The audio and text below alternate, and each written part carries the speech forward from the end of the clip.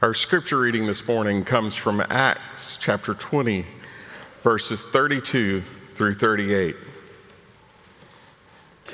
And now I commend you to God and to the message of his grace, a message that is able to build you up and give you the inheritance among all who are sanctified. I coveted no one's silver or gold or clothing. You know for yourselves that I work with my own hands to support myself and my companions. In all this, I've given you an example that by such work we must support the weak, remembering the words of the Lord Jesus, for he himself said, "It is more blessed to give than to receive." When he had finished speaking, he knelt down with them all and prayed. There was much weeping among them all. They embraced Paul and kissed him, grieving especially because of what he had said, that they would not see him again. Then they brought him to the ship. This is the word of God for the people of God. Thanks be to God. In the passage that Robert read for us today, we hear about Paul. Paul, who went around starting churches around the Mediterranean Sea.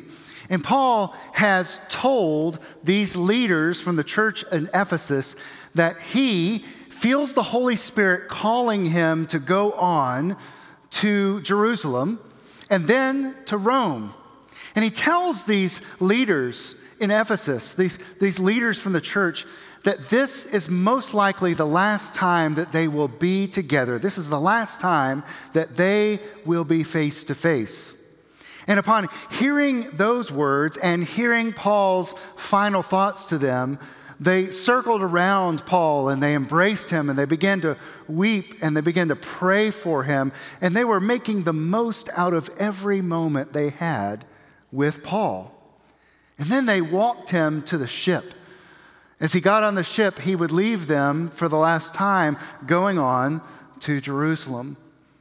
You can tell that Paul meant a great deal to these leaders in the church in Ephesus because of how they reacted when they heard that Paul would be moving on, that he would be going away and he would not be seen by them again.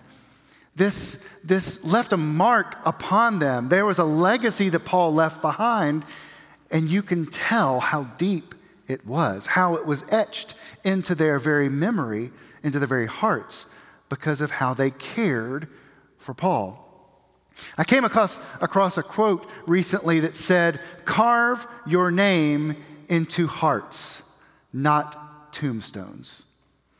Now, the idea behind that, of course, is that we are supposed to leave a mark, to make a legacy that people remember and are moved by, instead of having a list of achievements and successes and all the other things in life. This comes from a deep place within us, that each and every one of us at some point comes to the realization that we need to leave a mark if we are to be remembered.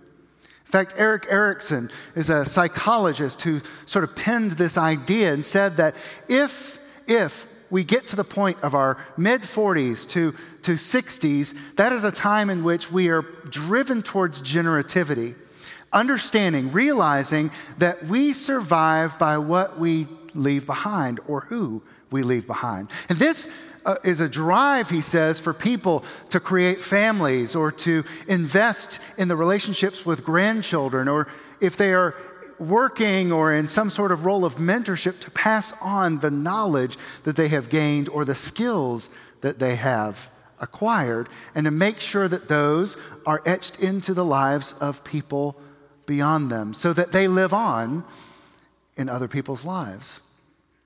Generativity, in this manner of speaking, is all about relationships. It's all about relationships. It's not just about what we achieve, it's about how we live and how we are a part of one another's lives. If we look at Paul as an example, we have to go back before Acts chapter 20, because we find out that Paul has spent a lot of time with the people in Ephesus. You see, on his second missionary journey, Paul was going around the Mediterranean, and he helped start the church in Ephesus with 2 other people. He didn't stay very long, but he helped start that church, and he went on. Now, you have to understand that Ephesus was probably one of the largest cities in the Roman Empire outside of Italy. Ephesus was the home of one of the lost 7 wonders of the world, the Temple of Artemis. The Temple of Artemis was there. It was a large city. And so this church that they started began to grow and thrive even in this area. Paul came back on his 3rd journey, and we find out that Paul was so amazed by what was going on there, how the church was thriving, that he ended up settling down there for about 3 years. So for 3 years, Paul stayed with the church in Ephesus, the Ephesian Christians, for longer than almost anyone else in his ministry. He lived with them. He served with them. Those relationships were built upon those years of service. Those relationships mattered. Now, Paul left behind a lot for us, a legacy that goes beyond just the work in Ephesus. Paul is responsible for over half of the New Testament in the letters that are contained here. So Paul's legacy is part of Christianity. And at the same time, we have to understand that Paul did not simply write these letters for the future church. Paul was writing these letters to people he knew, to people he cared about, to people that he wanted to see thrive in faith and to grow in the Holy Spirit. Relationships matter. How we treat one another is part of the legacy we leave behind. In 2019, I lost a mentor in my life. His name was Neil Flowers. He was the youth director in my church back in Aiken, South Carolina, where I grew up, St. John's United Methodist. His full-time job was an auto garage. He worked on cars, but his part-time job was working with teenagers. He was always known as being loyal and compassionate, but really strict. He wanted us to follow his rules, and we loved him. We loved him. I remember his impact in my life because he was the person who led Disciple Bible Study for teenagers when I was a senior in high school. I spent about 36 weeks of my senior year on Sunday afternoons going through the Bible, Genesis to Revelation. He was also the person preaching at the outdoor chapel at the camp at Asbury Hills the Sunday morning of my freshman year of college that I answered my call to ministry. And he was the person that mentored me early in my days as a young person in college working in a church. Neil was a part of my life until I got married and moved over to Alabama. We would see each other occasionally, but not that often. And that was until about 2016. You see, the year before, 2015, Neil had to get a new artificial heart pump. His heart was giving out. He had to get this heart pump that was powered by an exterior battery. It's called an LVAD. He was a walking miracle. You couldn't feel a pulse, but he was alive because this machine was pumping his blood through his system. Now, what was interesting about this is that he went to Duke Hospital, and that's where he received this LVAD, but his doctors moved to UAB. So in 2016, he came to Birmingham for checkups, for treatments, and for emergencies. If things weren't working correctly, they would helicopter him in from rural South Carolina right to downtown Birmingham. And I was able to go and see him and to pray with him. Sometimes I would have to bring him a phone charger because that was in the car. They didn't let him bring it so that he could be able to call home. I'm not telling you Neil's story because of the mark that he left in me, which is significant, the legacy that he left me, but to also tell you what happened in that hospital. In UAB, when he is clinging on to life, powered by an exterior battery that pumped his blood through his body, Neil focused on relationships. He knew every nurse and every hospital worker that came into his room. He knew their story. He prayed for them from his bed. He even invited some of them to come and worship at the church I was serving over in Bluff Park at the time. Neil continued to witness and continued to serve and love other people, even at those moments, etching a legacy into people's hearts who were strangers to him. It was amazing to me to see this, to know that we have the ability each and every day to do the work of leaving a legacy. Paul tells the leaders in Ephesus as they are tearfully saying goodbye that he leaves them something more than just his own story and his own legacy.